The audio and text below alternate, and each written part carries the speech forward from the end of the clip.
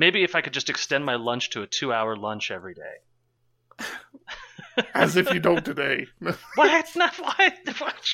Nah, What? I would What? totally, Editor's note. I would Cut that totally part out. do Cut that part out. Cut that part out. It is at 53 minutes. You're listening to PHP Ugly episode 66, recorded Thursday, June 22nd, 2017. On this episode, we discuss vacationing as developers, Laravel Shift, fake news, and so much more. Let's get started. The Will Rogers Highway was established in 1926. It was known as the Main Street of America. It was one of the original highways within the U.S. highway system. It started in Chicago, Illinois, traveled through Missouri, Kansas, Oklahoma, Texas, New Mexico, Arizona, before finally ending in beautiful Santa Monica, California. It covered over 2,000 miles of U.S. soil. And this particular U.S. route became very popular in culture as people learned that they could get their kicks on Route 66.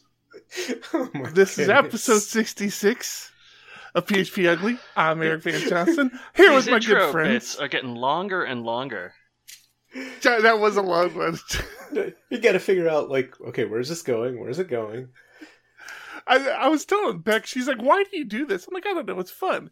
And I like to throw in as many numbers as I can before I get to the actual number because, the guys are just waiting for it to be over. So they're just waiting to hear that number so it can be done.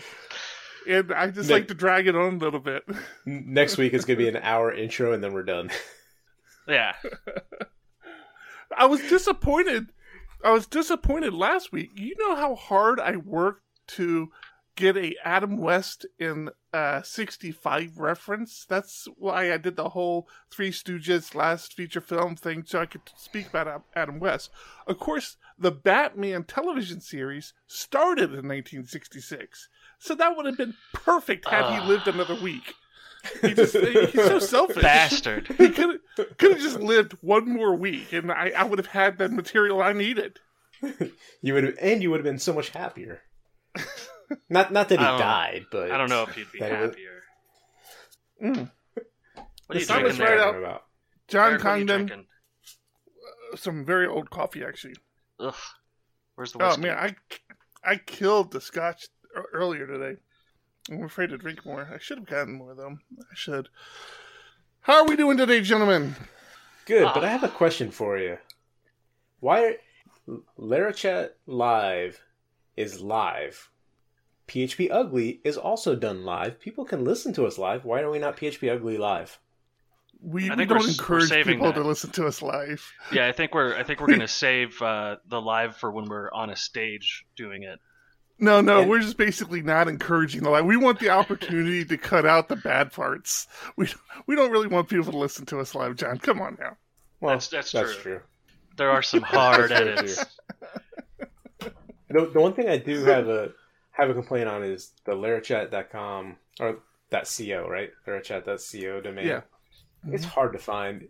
If you're going to tout it as a live podcast, it's hard to find the live link. You're supposed to subscribe to the YouTube channel, youtube.com/larachat. No. I have to give you props, John. There should be a simple button right here like, listen live. We're live. Listen. I have to give you props. You tweeted out that our show today. You've never promoted anything I've done like that before. That's because I'm not normally. You do it at the time I'm with my kids. It's not conducive to me listening live.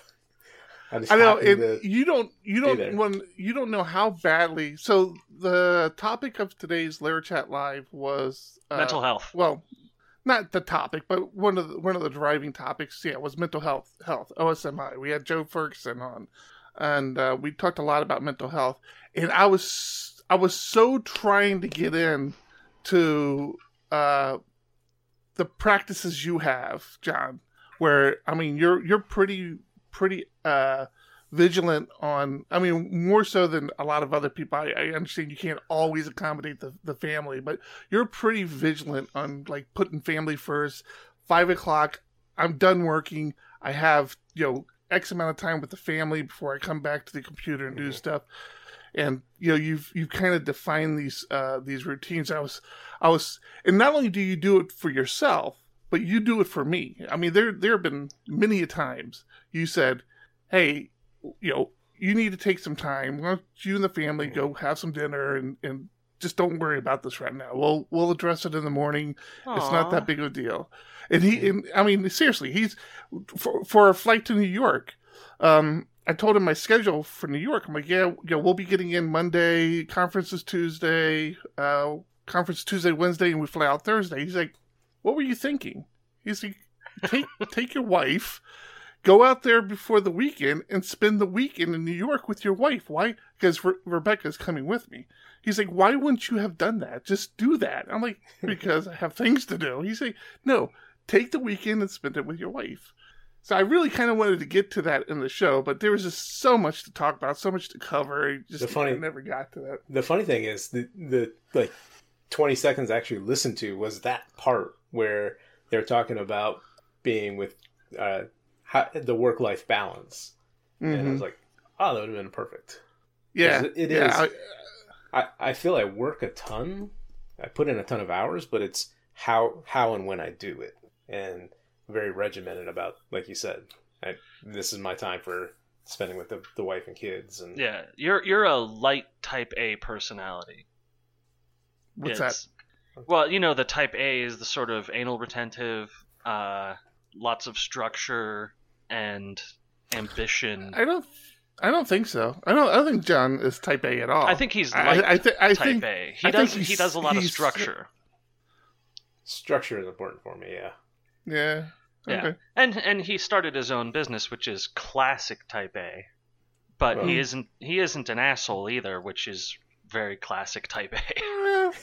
I don't know about that. You haven't been around him lately. I mean, you've moved out of the States, so you might have. No, he's no Frank Wallen, but he is a genuinely nice person. Nice reference there. One of our meetup and coworkers is Frank, and he is nice past what you could possibly call a fault. He is just outright the nicest person. And yeah, Frank's pretty accommodating. I tested him once. I said something really mean to him, and he just said, "Well, that's unfortunate you feel that way because I consider you a good friend of mine." I go, "Damn it, Frank." Yeah.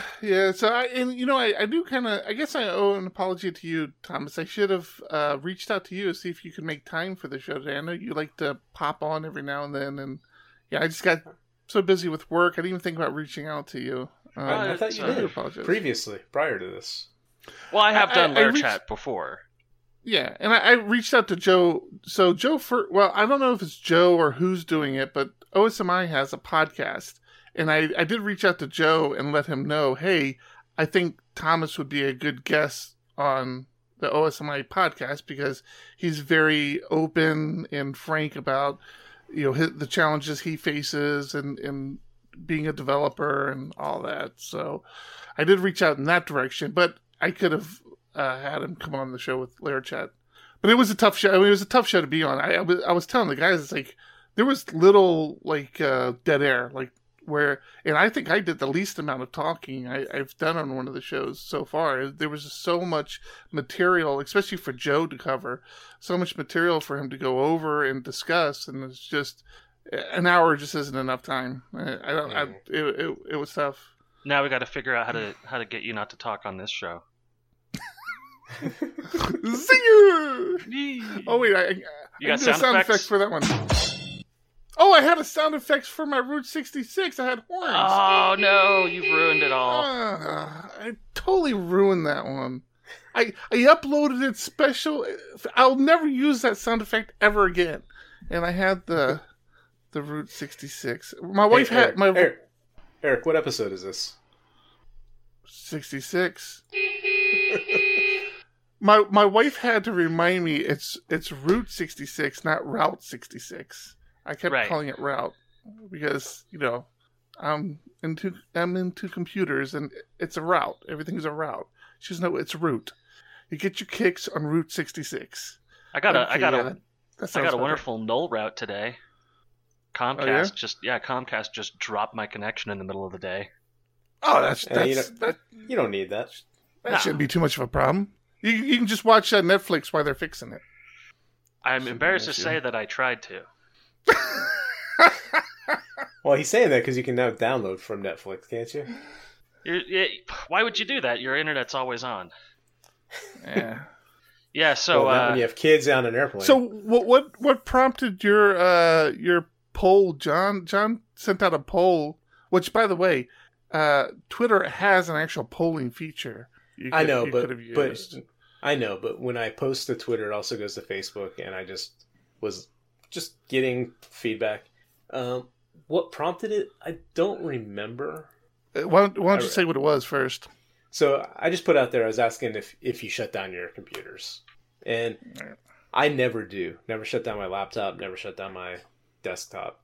And occasionally my desktop has issues. You know, I've got probably hundreds of tabs open at any single time. I leave Slack and everything else running.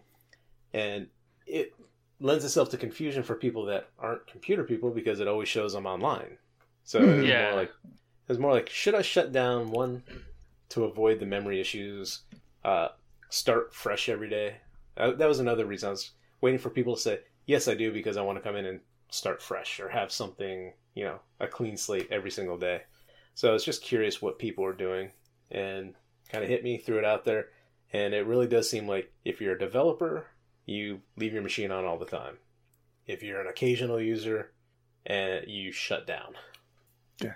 For the most part. What was funny, my father, before he started having his health issues, he would shut down the computer every time he walked out of the office. So he would come back and get on his computer like 3 or 4 times throughout the day, but he would have to reboot it I'm like, Dad, just keep the computer on. He's like, oh, no, your power and hackers and, sun rays, and that man shut down his computer every time he walked out of his office.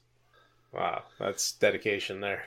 Yeah, but yeah, I'm definitely, I've been leave my system running guy for a long time, so it's laziness, to be honest with you. I think when I discovered MP3s in the mid '90s was when I stopped shutting down my machine altogether. Because you're downloading constantly. I was constantly downloading, and I was playing music when I was laying down in my room or I was doing anything. I'd go to sleep to a movie or whatever. Mm-hmm. There was never a point where my computer wasn't in use, and I was doing folding at home and stuff like that. Well, the task that actually, just interrupt real quick. The task that actually had me questioning it was, I was supposed to record the intro for the last episode, and I went to record it, and every time I did, I feel like I had a perfect take, and I listened to it, and there was a stutter in it, and it was driving me absolutely nuts. And then the following day, I'm on various conference calls, and I think Eric, you told me I sounded like a robot, and other people were telling me I sounded like Max Headroom. I was like, I gotta reboot. It was driving me crazy. Yeah. So, John, I don't know if you've ever been to. I know you've lived here in San Diego for about 5-6 years now. 5 years. Yep. 5 years. It's coming up on 5 years in 8 days. Have you ever been to Kobe's Swap Meet down at Sports Arena? No. Oh, I have. Thomas? I was like, absolutely. Thomas, you were born and raised here, so you more than likely have been there a couple times. So Kobe's Swap Meet in San Diego is huge. Well, depending on time of year and all this, but it has a tendency to get really large. When I lived in Ocean Beach, which was very close to the sports arena where Kobe's is, Beck and I mean, that would be part of our weekend before we had kids. We'd go to Kobe's, we'd get some fresh fruit or whatever, and it'd just be one of the things we did. Now, it's a swap meet, so there's a lot of junk. But Beck and I were feeling nostalgic the other day, and we're like, hey, let's head over to Kobe's. We haven't been to Kobe's in years, and we go, and of course, again, it's a swap meet, so there's a lot of junk. Spinners everywhere. Every freaking aisle had spinners. But you know what else they had a lot of? There had to been a dozen, maybe more, of these hack-ass people selling streaming boxes. Like some sort of variation of an internet streaming machine. Hey, you don't need an antenna, you don't need cable, just buy this, Joe Blow streaming box, and you can have all the movies you want. And I'm like looking at this stuff, I'm like, holy, what is this? Like, how has this gotten so prolific? Or how are all these little streaming boxes making money, and how are they even doing it legally? It's just, well, they're not. There was so many. Oh my goodness, I couldn't believe how many there were, though. Yeah, and that started they have with nice little setups. That started when China started producing these small boxes that were capable of 1080p streaming. Mm-hmm. And it all came out of a project called XBMC, the Xbox Media Center. I remember. Yep. And that turned into Kodi, Kodi. Mm-hmm. And people just started installing and bundling all of these streaming site plugins. That's that were interesting. So you think these are probably Kodi boxes, huh? I know they are, because Kodi is getting in a lot of trouble for what plugins people are including when they start selling these boxes. I've been using Kodi since it was XBMC for the original Xbox gigantic machine. I had a modified Xbox that was running Kodi. So it's been well over a decade for me that I've been using the code. And it's because it's great. It's fantastic software. But they are getting in trouble because of these flea market resellers that are not honest. So what are you doing with it? What are you using it for? Pirating TV shows and movies. Oh. So that was the weird thing about it, right? It's like I'm listening to the sales pitch from one guy. I'm kind of like, I'm not there. I'm kind of eavesdropping on the sales pitch. He's like selling it hard to this lady, and you can tell she had no idea what she was looking at. And he was doing the whole pitch of you don't need an antenna, you don't need cable, you don't need anything. And he's like, quite frankly, you don't even actually need internet. This box has the ability where you can just plug in a USB port and it'll upload the movies itself. Yeah. You just go get the movies on a USB drive. I'm like, fuck are you talking about? That's not even something you can, like... That's 100% something you can do. We can do. Excuse me. We can do. No, even you're selling it. High schoolers can do. Elementary students can do. I mean, a thumb drive for $5 that can store the latest movie that came out, Kong Skull Island, was just released on pirated Blu-ray 4K this afternoon. That I guess what I'm trying to get to is the person he was talking to definitely seemed like she had the expectation of, oh, okay, I can go to Walmart and buy a USB drive that has Skull Island on it. Sure. I don't think she was in the mindset of, I have to do this pirating. I'm going down this pirating path. But then he was saying, you go to our marketplace and you can download apps for Netflix. And I'm like, really? I mean, what do you, it's not part of the package? It was dicey. I didn't even think that it was a Kodi box. No, it's definitely a Kodi box. I should have seen how much they were selling them for. They're usually around $35. Ask. Oh, that's cheap. Wow. Yeah. 35. It's funny too because the Roku Express, the thing I got for my father when I was out in Arizona, those are like $35, and that's all legal. I mean, of course, and this is where you start to lose people like my mother. It's I tell him like, yeah, the Roku's $35. She goes, well, I'm going to go buy a couple because I have a few TVs. I'm like, okay, but you still have to have subscriptions for all the services you use on Roku. So, like, Netflix doesn't come free with Roku, and, Hulu doesn't come free. You have to have subscriptions. Well, how much are those? And then you start doing the math, and it's like, well, it doesn't seem worth it. And it's like, that's the price of being legal. Well, yeah, Hulu sucks. Netflix is okay. I'm about I've been saying for a while. I right know. now I'm holding on to Hulu because the wife has got some series that she's watching on it. So, but I'm done with Hulu. They dropped Comedy Central. They've dropped a few shows now. I turn it on. There's nothing. I can't even figure out what shows I want to watch because their stupid ass watch list thing is constantly shuffling things around. I'm done with them. I'm finished with Hulu. Idiots.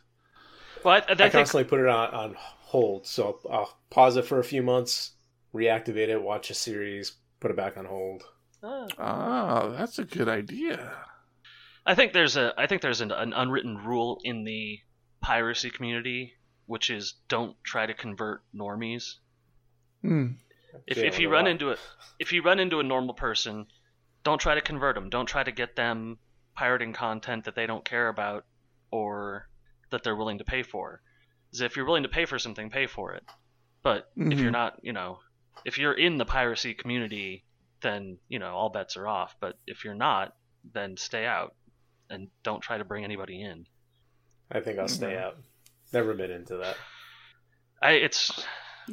It's easier than the watching TV community. No, I mean, that's the thing about piracy is that as long as piracy is easier than paying for something, then piracy will always win.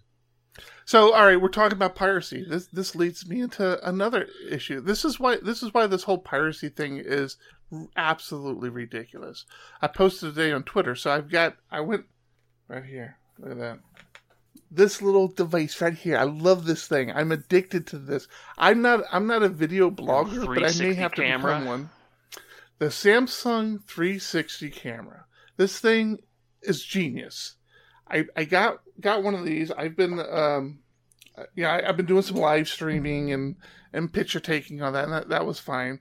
And the place we go co-work at is this crepe shop in the town that I live in. And we've become pretty good friends with the owner, and we've been sharing, talking to him. And one of the things he said is, "Hey, you should have like a streaming camera in here so people can, come to your store, over the internet."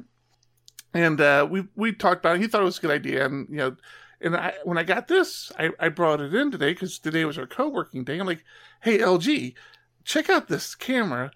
You can live stream. The people watching it have a complete 360 visual of your store." I put it right over his little crepe grill, kicked it on, started live streaming for about 15, 20 minutes, and, turned it off, showed him all the features and everything. He's like, "This is dynamite. I absolutely love this." And it's funny, I said, the only thing you might want to think about doing is muting the mic, because the mic is super sensitive and you don't want it picking up like customers' conversations or even your conversations that you just don't want to share. So I would probably mute the mic, but keep the video going. He's like, "Oh yeah, I can see that. That makes sense." And it couldn't have been 15, 20 minutes later, because I was still at the shop. 15, 20 minutes later, I get this notification from YouTube saying, "Oh hey, we're taking down your video," which, mind you, the video it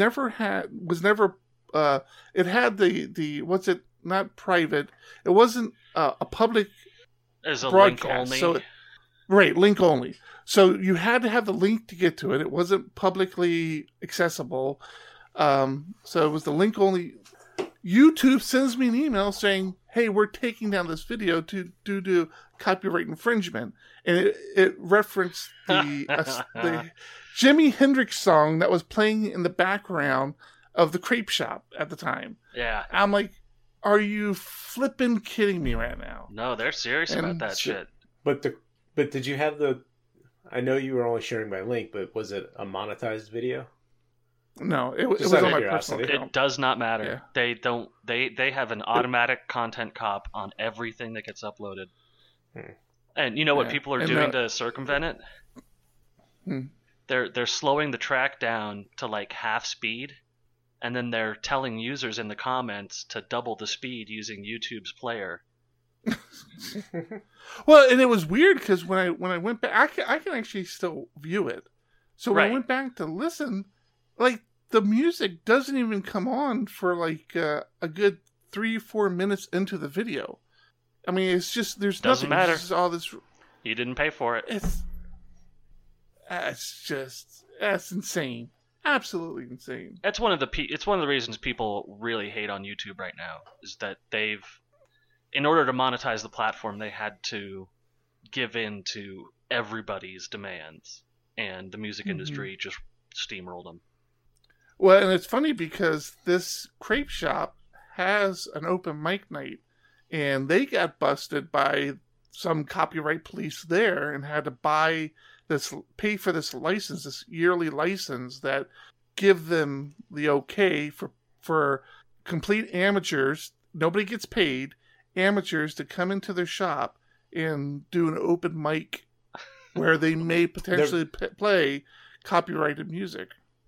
I thought it was legal to do covers, but but it's also legal to change it. No, it's also legal to threaten anyone for anything and ask them for money for it. And I was thinking, I'm still not sure who he's paying. I'm like, who do you think you're paying for that? He probably doesn't know, and it's probably not a real company. No, that's the thing. He keeps the paperwork with him. I should ask if you'd mind me looking at it and doing some research, because I'd be curious to know who they are and how they even. I mean, this is not a chain restaurant. This is not a big strip mall. This is literally this one guy with a crepe shop in this corner little store. How did they even find him? It's just amazing, man. I don't know what to say. It's disappointing. All right, man. Rambling. Where are we at here? 28 minutes. All right, so I do have a development topic I want to talk to you guys about. I kept forgetting to bring this up, but one of the when we went to PHP Tech a few weeks back now, there was a very common kind of theme I kept hearing. Well, there was a couple. A lot of people talking about GraphQL, which is definitely something I'm kind of getting interested in and want to look into. But one of the things that I kept hearing a lot of people mention, it was deployments. And the philosophy of doing lots of deployments. Every day we deploy 4 or 5 times a day. Every day we are always doing deployments. It's like, I struggle with that philosophy. It's like, first thing, why are you deploying so much? What do you think you're gaining by deploying so much? And B, what sort of work are you doing that are requiring deployments every day? Gotta be agile. John, do you remember these? You remember these conversations? Yeah, Facebook? They do 40 deployments a day. Yeah. Well, Facebook, even the smaller companies. Facebook is the whole point is getting the code. Good. Facebook is the king of A/B testing. So they have departments that are developing their own idea, and they're given a number of users, and they deploy that idea out, and X number of users gets it, and then they see the results back from that day. With that much flow on their market, with that much traffic, they only have to have a new feature up for 10 minutes to have a solid list of reactions to it. And we know that they do. We know that they do a ton of back-end data manipulation and advertising manipulation, A/B testing. So that doesn't surprise me at all with that size. Yeah, and the whole point is getting the code in there to make sure it doesn't break anything as well, right? So I could see every pull request getting, as long as you have the proper processes in place, having it go ahead and deploy to a subset of your servers, make sure it doesn't break anything. So just because it's continuous deployment doesn't mean it goes out to all their servers. It's being deployed to maybe their beta servers that are tested. And I'm sure it goes. I'm sure it goes through CI as well. So it's got hundreds of rules that are applied to it and checked before it can hit anything. Yeah, if the code base is well tested, then I can see doing that. And I think with Facebook, everything's wrapped in a feature. So just because the code is there doesn't mean it's being executed until I think the feature is turned on. I think Facebook is a bad example because they're a humongous company which is absolutely. I mean, they have a product that's focused on developer or a product built by developers, focused by developers. That's different. But even these smaller shops, I was getting the same feedback. Now, maybe you're right. Maybe I made the assumption they were referring to production. I still feel like they were, but perhaps you're right. Maybe they weren't always referring to production or not their full production environment. Because, I mean, we do, if you're expanding it to that level, we probably do daily deployments in our environment. But, you know, they don't, for our, and this is where I was headed. Now, I probably feel like I'm very old school on this. I want a deployment day. I want the clients to know this is the day we're deploying. I would so love that. Don't ask for any changes to be made the day before because the deployments are already set for Thursday, and everything's getting deployed on Thursday, so everybody knows to check new features on Thursday and move on. And I kind of have that mentality. I get so torn on it. Yeah. Well, yeah. I know that we have another client that's the same way. They deploy on Wednesdays, right? Unless the code change is considered high impact, and then they do Wednesday night late after hours.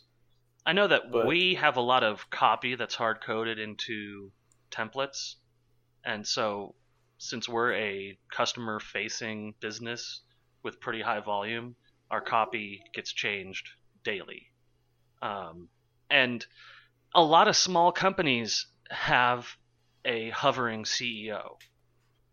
Do you know what I mean? Mm-hmm. So the CEO finds out that a button is 2 pixels off on a specific page, then all of a sudden the development department is getting tickets from the CEO that say you have to fix this, and you're not going to argue it. You know, and that's where it's nice having a company, because the company I'm at now, we have a CTO, we have project managers, we're medium-sized, and things flow a lot nicer in that way. I've worked for small companies where it was 2 programmers and the owner of the company, and that is a hellscape. I mean, it is changes every day, feature creep defined. Mm-hmm. Okay. All right, yeah. I mean, that was the one topic I kept meaning to bring up, and after every podcast, I'm like, oh man, I forgot to ask the guys their opinion on deployments. And we talked throughout the week, and it was one of those topics which I didn't want to share during the week, during one of our normal conversations, because I thought it'd be good for the show, and I was right. So one of the things that I recently did for a client, they do everything off of domain, right? So you go to this domain, you're on their server, and they really wanted to beta test a few features that I've recently written, and they're kind of big, so they don't want it to go on the production. They're not sure how it's going to react. So instead of finding a way around it, they bought the domain beta.com and the same domain preview.com. You're kidding. And those domains now go to, server 5 and server 6. They didn't know about subdomains? That's a whole other issue. It's when I first started. No way. I mean, everything was so hard coded to www. I mean, so you should see the to make it work in dev, which is all I finally got working on subdomain. I have output buffers that when you make the call, it checks to see if you have an environment variable set, and it matches where www should be, and says, "Oh, we're in a development environment." Oh my god! I overwrite all the server variables to be www, so everything works, and then the output buffer, when you're sending the data back, changes all the www to your subdomain. It is an absolute nightmare, but it works. So wait, were they just coding on the live server when they first wrote this? Oh yeah. Oh my god. They were so working in production, and there's still, I mean, not active development, but there are a lot of fixes done in production, or some people still feel like there's a bunch of scripts that we're just now adding to Git because they only wanted it in production. They were terrified that these scripts would end up on a development server and be run. Wow. So anyway, so I changed HA proxy to look for a cookie variable, and based on that cookie variable, it would say if it's one of these two values, it goes to those other servers. Otherwise, it goes to our normal cluster, and you stay on the same domain. Who'd have thought? And it all works. You don't have to buy new domains. Yeah. That hasn't been released yet, so I'm expecting, let's see, it's December this year, maybe January next year it'll be released. I would say, you think it's going to be this year? Possible. John has a special relationship with this one client. They love him to get death. They love the work he does. They love the code he does, but they're just unwilling to commit to actually releasing his code. It's oftentimes 6 months, a year. I forget what the oldest one was, but it was close to 2 years before it was actually released. It was like, and, hey, I opened this PR 2 years ago, and it really would help us right now. I'm like, he's talking about open PRs, not that, oh, he has some code he's ready to implement. No, he's talking open PRs that have sat in these repos for 2 years. It becomes a running joke, and it's fun. Who's moving tickets around here? I moved one. We haven't gotten any tickets, so nothing to worry about. So, Eric, from your LaraChat Live buddies, I think it was it's killing Sean me or now. Matt? Neither. Matt? What's his last name? Matt Lance? No. Friend of the show? The one the last name we can never pronounce. Dinger, killing me now. Australia. Michael Drinda? Yeah. Oh, Michael Dorinda. Yeah. Yeah. So somebody replied to one of his tweets and referenced you, and I can never find out where you were originally referenced. But anyway, somebody replied, and it made me go through this whole searching of this tweet conversation, and I stumbled upon scrutinizer-ci.com. So it is it's just a... You were doing some work with that today.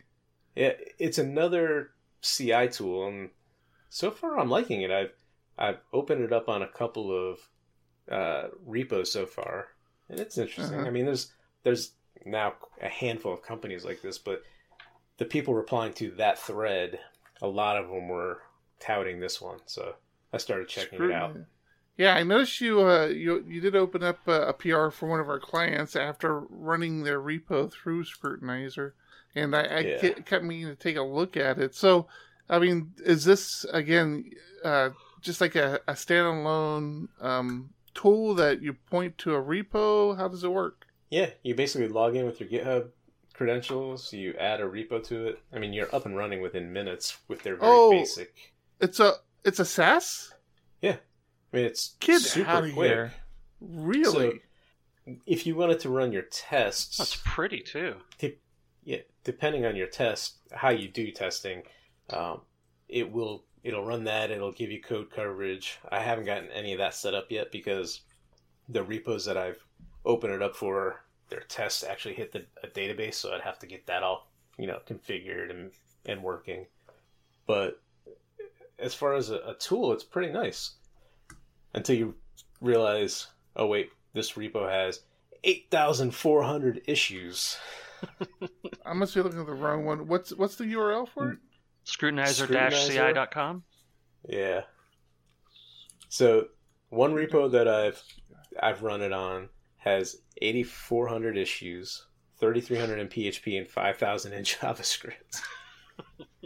Oh, it does JavaScript. That was going to be my next question. What language does it support? PHP, Python, Ruby, Java was planned. So it looks like PHP, Python, and Ruby are the main ones. And you say it does JavaScript and JavaScript as well, yeah. Yeah. Wow. So then you're looking at it like, and it's hard. You start looking at the severity levels, and it says, hey, you got 9 critical bugs. And it's because var dump was left in some debugging code. Yeah. That's good to Are we catch. paying for this? Yeah. What was that, Eric? Are we paying for this? Are we Not gonna yet. be paying It for was- this? It's 14-day free trial. Yeah. Everything's in euros, so I haven't done the conversion yet, but the minimum price is €50 a month. Mm-hmm. Yeah, that seems a little expensive, Yeah. but I like, and of course, it's one of those things where like the next tier up, which is professional at €99 a month, has some real nice additions like security and it does security Analysis. Yeah, and weekly trending reports. I could definitely see the benefit of that too. It's nice because Man. it's unlimited repos and unlimited users. So for our business, if we did it for all of our clients, it makes sense. Mm-hmm. But as soon as, but I think as soon as you start breaking it out, so if our clients wanted access to it, you have to create a separate organization because you don't want them accessing other information. So then I think it becomes $50 per organization. Mm-hmm. Ugh. Seems a little on the pricey side, but right, I assume there's like a year commitment. I don't know. I think All it's right. month to month. What's Yeah, up, it's just a Thomas? month to month. I have like a you question wanted for to you say guys. I want to move us along. I have a question that's been bugging me last couple days. So Okay. I Hey, Thomas, before you go down this road, did you get stickers? I did. I got stickers Oh did you yeah. get? and pins, and I got this kick-ass shirt. Look at that shirt. Yes, I got the Mr. Robot F Society shirt. I am very, very happy. Somebody likes you. My wife squealed He when says, she saw it. He goes, I got this shirt, and stands up, realizing that 99% of the people only listen. They don't watch. It is a Mr. Robot shirt, and I love it. Cool. So yeah, thank you very much. And Very yes, well. and I got my PHP Ugly stickers, which my daughter immediately tried to grab a stack of and start sticking everywhere. Okay, so I'm it's not spinning just my my spinner kid. again. Yeah, no, and she's 13. It's not like she's doing a toddler thing where she just stuck them on the fridge. She wanted to put them everywhere. It's strange. So, I'm sending my kids off. I'm sending them over to San Diego to see their grandparents and et cetera, et cetera. And I was curious how many vacation hours I had because I want to take some time off while they're gone, spend some time with my wife, go visit Denver, whatever. So I pulled up in my time card or my paycheck to see how many hours I had. I have 144 hours of vacation time. Nice. The next day, there's a story on NPR about how Americans don't use their vacation time. Mm-hmm. And I start thinking, Yeah. yeah, you know what? Ever since I've been working in tech, I never use my vacation time. And it's not because You know what's funny? it's not because You I'm know what's funny? afraid. What's funny? I'm gonna share something with you. All right. I'm trying to contribute to your story. When I worked for a Fortune 100 company, and I was in their tech department, it was a badge of pride people walked around with that they've accumulated so much vacation time, they're not allowed to accumulate any more vacation. They topped off the amount of vacation they can accumulate, and so now they're just working and can't earn any more vacation. And this was like a badge of pride to them. I'm like, yeah. you guys are idiots. And that's Exactly. there's a lot of that in American culture. But for me it isn't that. For me, I love what I do. I don't really I see a vacation as being a more stressful thing to do than work. Totally is. Especially planning it. That's my issue. Yeah. I love going on them, but trying to figure out where to go and what to do, that's been a topic of contention between me and my wife for years because I'm just not a planner. There's nothing I really want to go do, but once we're there, it's like, this is fun. Should do this more often. Right. I don't want to do anything. Because A, everything's outside. They make you go outside to do stuff now.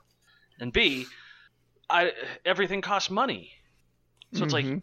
yeah, if I take vacation, if it was my dream environment, I would have like vacation where I took 2 weeks of vacation time for 1 week of vacation trip.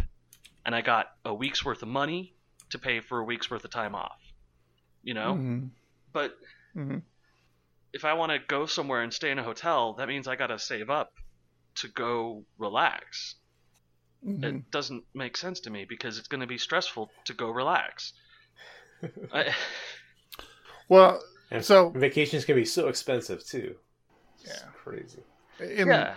I'm going to prefix this by saying John and I are in a little bit of a different situation because of a lot of work that we've done. But for the most part, being a contractor, you go on vacation, you don't get paid, and so it becomes super expensive, and I mean terrifyingly expensive because you never know when you're going to be out of work. So yeah, you might want to take a week off work.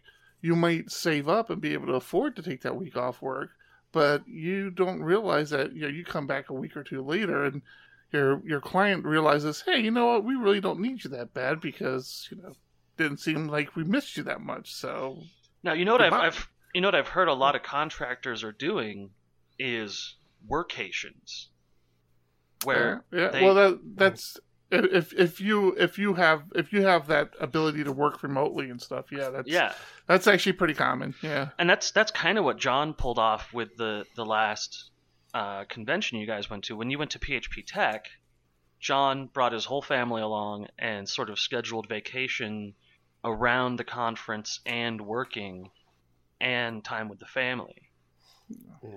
Well, and again, like I said, John and I, we're in a different realm because, quite frankly, we don't stop working. I mean, there's never a moment where we're not involved with doing something with the company, with a client, with some code. So even when we're on vacation, John can be as disconnected as he could possibly think he is. He's still working. Like we're both, and that's not necessarily a good thing. I'm not saying it's a good thing, but our situation is completely different. We're beyond trying to earn a living. We're trying to build a company. So it's a little different, but exactly. But yeah, you're right. A lot of contractors who go to conferences, you see them between sessions, at lunch, on their laptop. On they're the not phone. playing games. They're not checking every not time. checking emails. They are working. Yeah. You go to the lunch rooms in those conferences, and half the people are on the phone with a laptop in front of them and a sandwich in their mouth, talking about the project that they're working on. Yep. So Thomas, the next question is: of that 120 hours, is that the max you can get? Have you lost hours because at the end of the year you have to That's give a great them up? question. You know what? I'm 90% sure that I haven't, because we have a great HR department, and they would have emailed me and said, "Listen, dude, you're out of time. Use it or lose it." Right. Yeah. So, but now, right, I have a whole straight up month of vacation time. I'm not going to take a month off. So again, that particular company I was referring to, there was an administrator there who had it was probably about a month's worth of vacation time, and the way everything worked, or no, I'm sorry, it was probably it was probably a solid 3 weeks of 40-hour weeks. So it was probably 3 weeks. And the way you accrued vacation, you basically got an additional day every week or 3 weeks or whatever. However it worked out, he said, okay, well, I don't want to start losing vacation, so I'm going to take every Friday off now for the next 6 months. See, and that's what I'm thinking. That's not a bad call. I'm telling you, the guy was genius. And initially, his manager came back and said, "No, wait, you can't do that." And he looked up some obscure law that said, "Okay, you can limit my vacation, but you can't stop me from taking it if by not taking it, it costs me vacation." So basically, they got caught in this catch-22. They couldn't stop him from taking vacation because he had maxed out his vacation. So they had to allow him to take vacation, but they didn't want him taking every Friday off. And then, initially it was like if he took every Friday off, it would have been like 4 months. But because he kept accruing vacation, he ended up like tacking on another 2 or 3 months. It was insane. Eventually they let him do it. Like there was some back and forth on it for about a week and a half. And then eventually they're like, okay, fuck it. You work 4 days a week now. So here's my question. Could I swing it so I still worked 5 days a week, but I only worked 5 hours a day? Do you have to take your vacation in whole days? Why would you want to do that? 5 hour day? Why would you want to do that? That depends on where you're working. If they break it down to the hour, but most places don't. At least from my experience. I'm just trying to think of what's the most inconvenient. Maybe if I could just extend my lunch to a 2-hour lunch every day.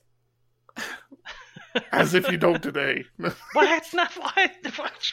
Nah, what? I would what? totally. Editor's note. I would totally cut that part out. Cut that part out. It is at 53 minutes. I would totally do the 4-day work week and take that 5th day off, but I wouldn't cut my work day down to 4 or 5 hours. And still have to work 5 days a week. It's like, what if it was 4 or 5 arbitrary hours? First thing, think about it. When someone really, called you and said, "We need this fixed now," and you're like, "Sorry, though, I'm on vacation." What the hell would you get done in a day? You got like 4 hours to work. It's like what would you get done? I don't know. An extra it would take nap. you forever to get anything done. Thomas, take a week off and do something fun with your wife. You know who doesn't do something fun with my wife?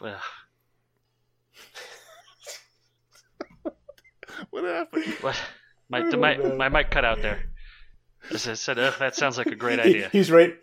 He was writing down another time to cut out of the podcast. No, fortunately for me, like, he was groundhogging, seeing if the wife was around. I was like, my wife. Fortunately for me, neither my boss nor my wife listen to the podcast. Oh, man. All right. Okay, we're down to 4 minutes. Do we want to try to burn through some topics? Well, I've got some fantastic doom and gloom. Talk. Well, we're gonna have to get to it quickly. It's good. I do want to talk about the Laravel Shift announcement. Do it. So Laravel Shift, everybody, we've talked about Laravel Shift in the past. We use it at Diego Dev. It's saved us a ton of money.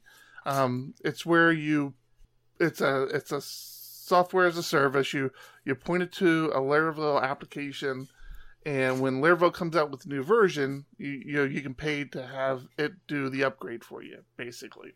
Which again, we talked about this a little bit when I did my Cake PHP presentation, because Cake PHP actually has an upgrade script that they include with their releases.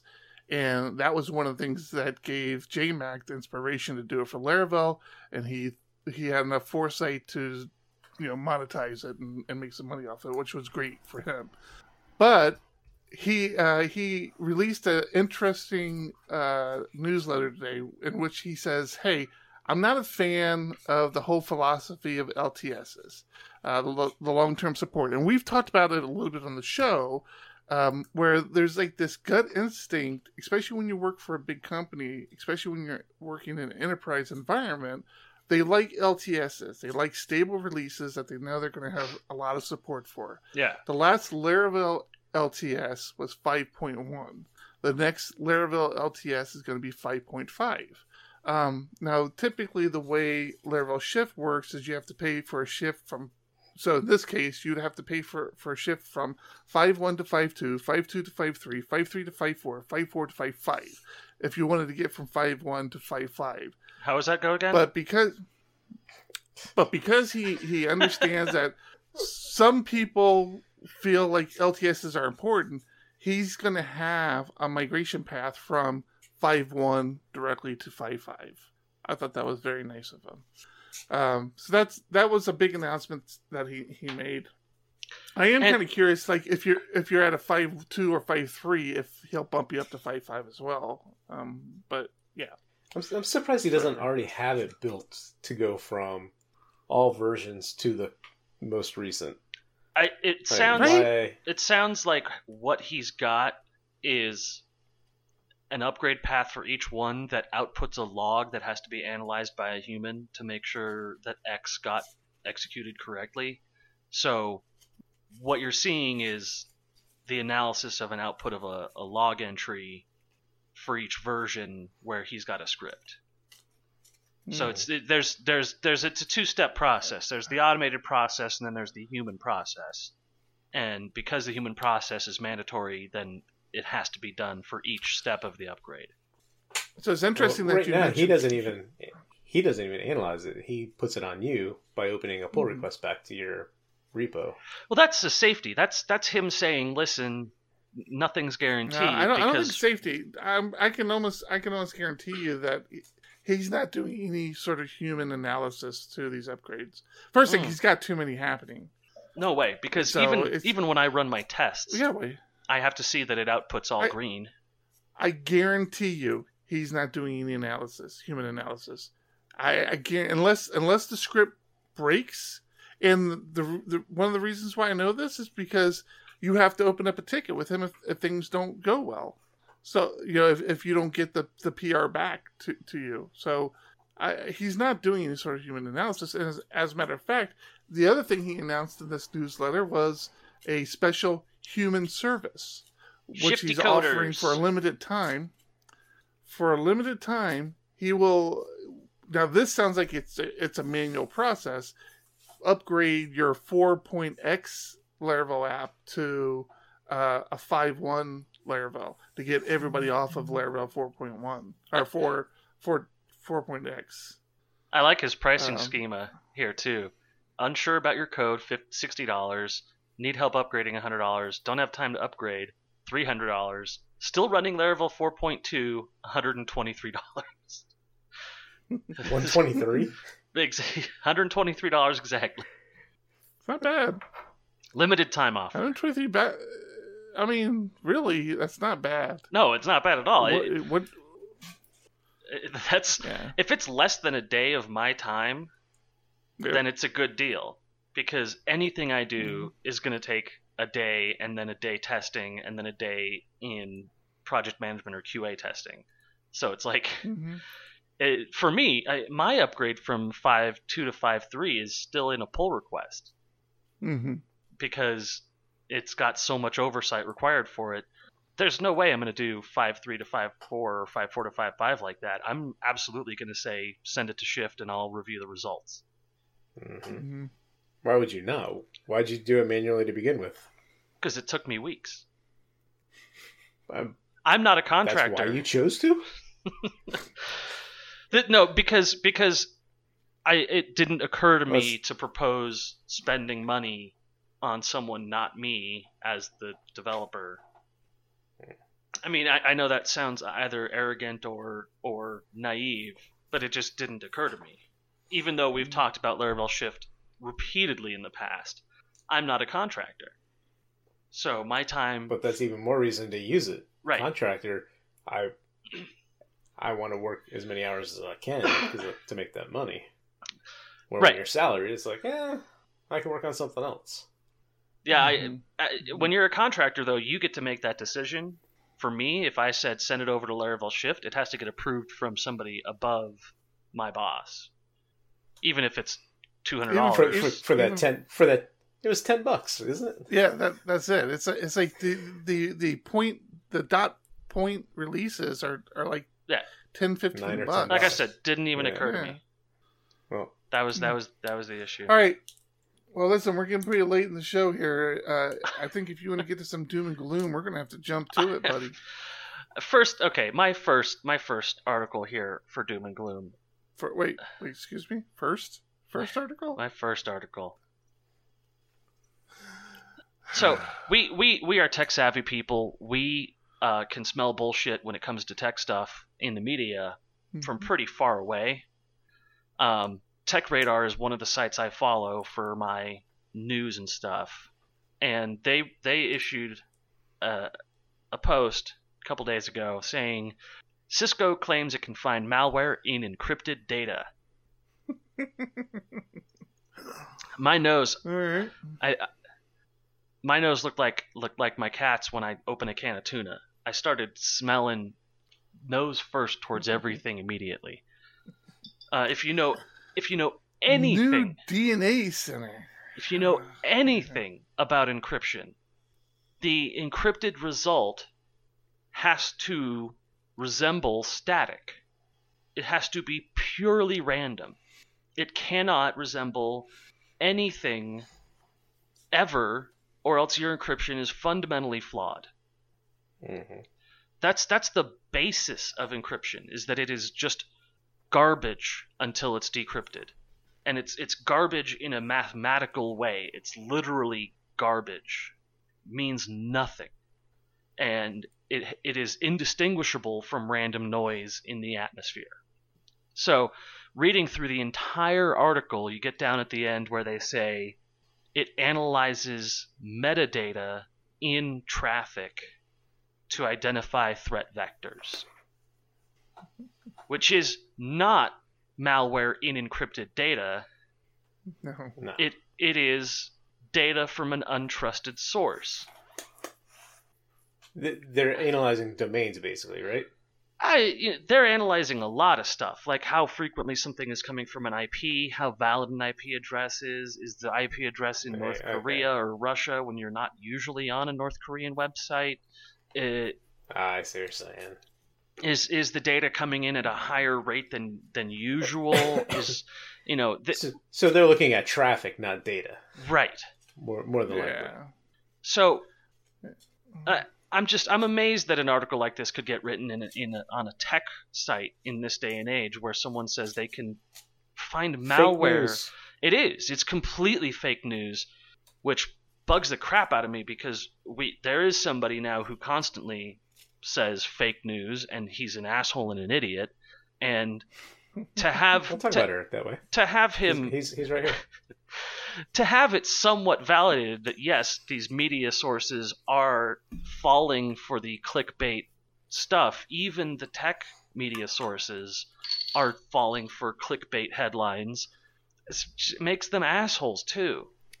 Well, and somebody's going to pay the $25,000 for this 9500 series hardware that they release, and thinking, oh yeah, we're good, we're safe. All right. What else you got? There's Uber. Oh, is Uber a doom and gloom? Yeah. I thought you had another doom and gloom. Well, just Uber's a bunch of jerks. I didn't read the article. Well, was this about them adding tipping? Yeah. I didn't realize that. They're trying to cover up for the fact that everyone in the company is racist, and there's no one racist and sexist, and that there's no one at the top anymore. Everyone's been fired. Well, and so that includes the CEO has stepped down, but Uber's also. And I was asking. Apparently, you're still not supposed to be using Uber. My kids refused. No, Uber. Absolutely not. We were in a situation where we have two vehicles. There's 4 adults now living in the house. My 2 daughters are well over. They're out of high school, and so we run into situations where occasionally somebody's stranded. We don't have enough vehicles for the amount of people who have to get places. So with us going to New York, we needed to make sure that one's going to be a situation either.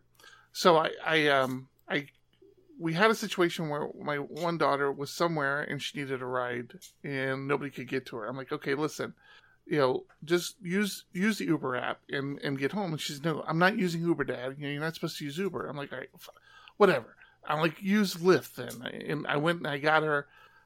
It was a little bit of pain. It wasn't too bad, but I had to go get her a gift certificate to Lyft and then send it to her email, and she was able to buy it. But because of where we live, we don't live like in the heart of San Diego. So I go through this whole dog and pony show to get her a Lyft, and she pulls up Lyft, and there's no Lyft drivers in our area.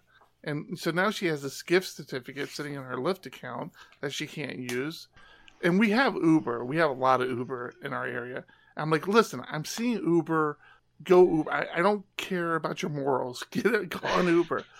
So I log into Uber, and the way we had previously had to do it is I just let everybody use my Uber account.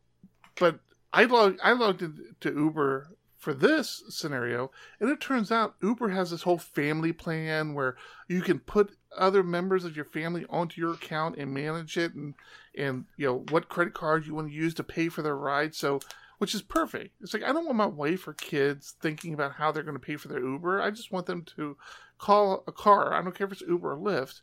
I want them to be able to call a car, get in that car, and come home, or get to wherever they want. I'll manage the account. And there was no way of doing that in Lyft. And of course, Uber has all these great features, but you're not supposed to use Uber anymore. So it was like, oh, this is driving me nuts. Yeah, I can imagine that. Story, I can imagine that your daughters would be upset about the massive sexual harassment lawsuits at Uber. Hey, John, if you do use Uber, you can now tip your driver. Apparently, that's the whole point of using Uber is not having a tip. Yeah.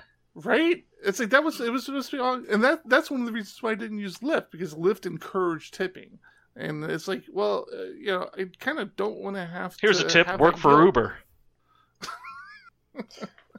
So the Uber CEO was asked to leave, and not so nice of a fashion, and he was not so willing to accommodate, but eventually did bend, and that has to be weird, right? Because, I mean, he's the CEO of the company.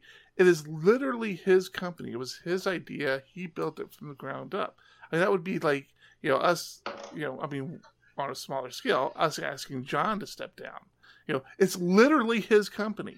But I imagine he has ownership to the company. I imagine as an asshole, a lot of what would be considered normal things seem really weird to you.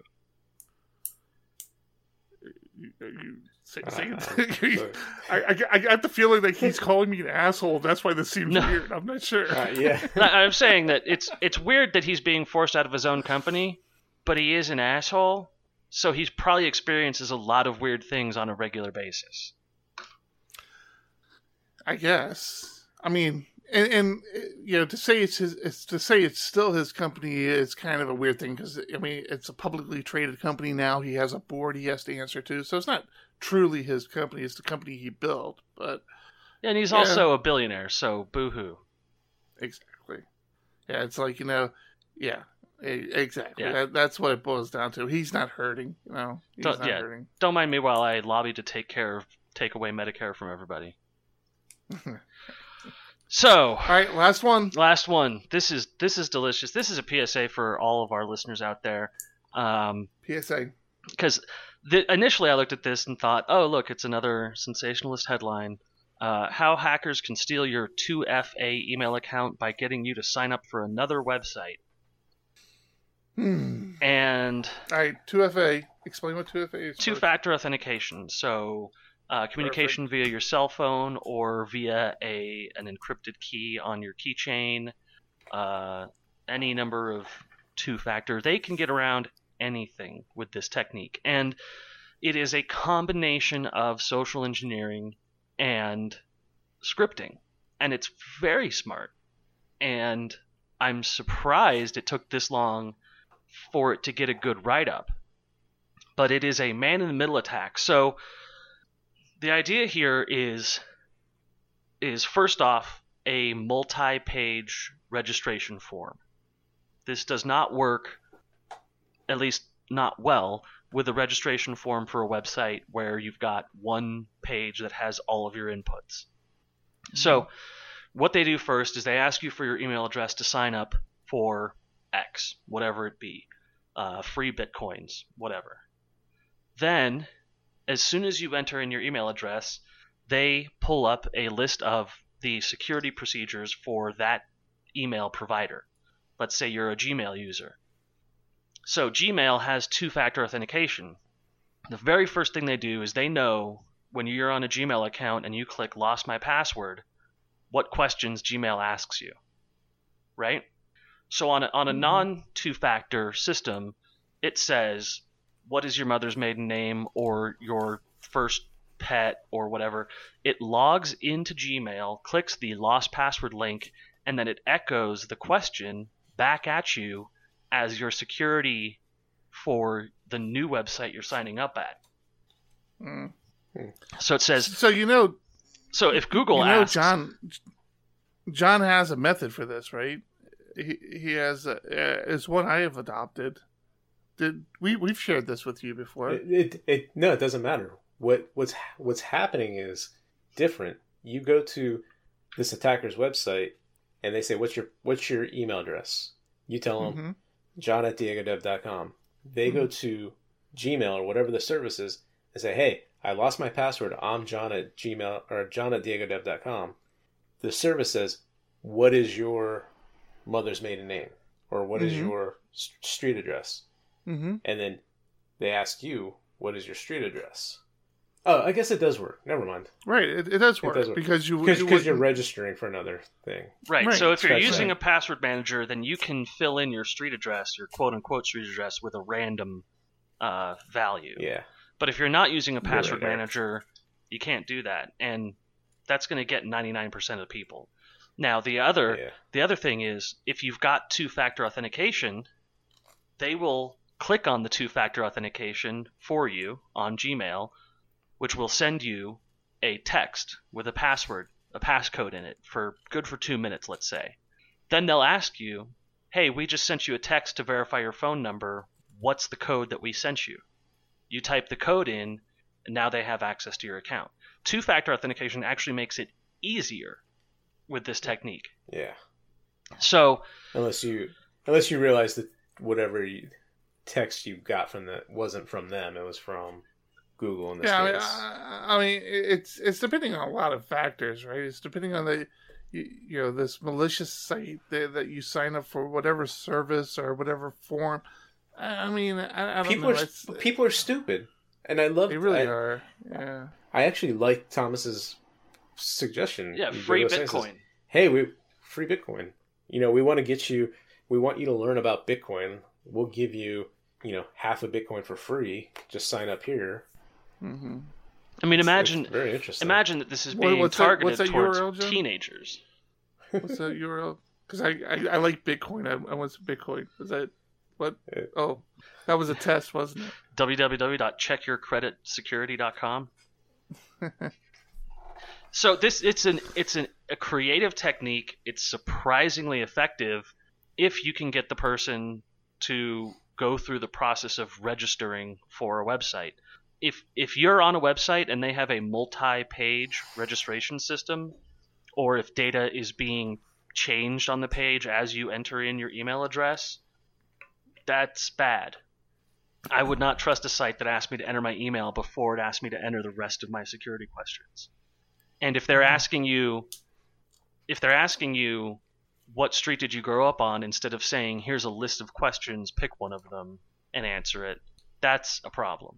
That's a big no-no. Mm-hmm. But companies like Google are going to have to address this. They're going to have to start sending texts. Instead of just saying this is your Google PIN, they're going to have to say this is your Google PIN. Do not use it to sign up for other services. If you've received this email while signing, or if you've received this text while signing up for a service, then immediately disregard it and cancel your service, whatever.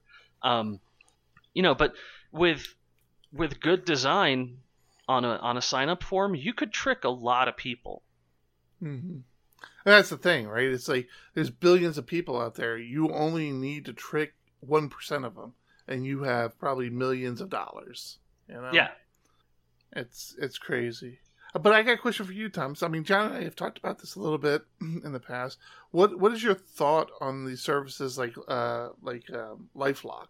Do you think that they add value, or do you think they add any level of protection, or not really? LifeLock is really funny because the CEO of LifeLock is the person in America who's had his identity stolen the most in all of America. Well, he literally put his social security number on billboards saying, "Yeah, steal my identity." And people are like, "Sure."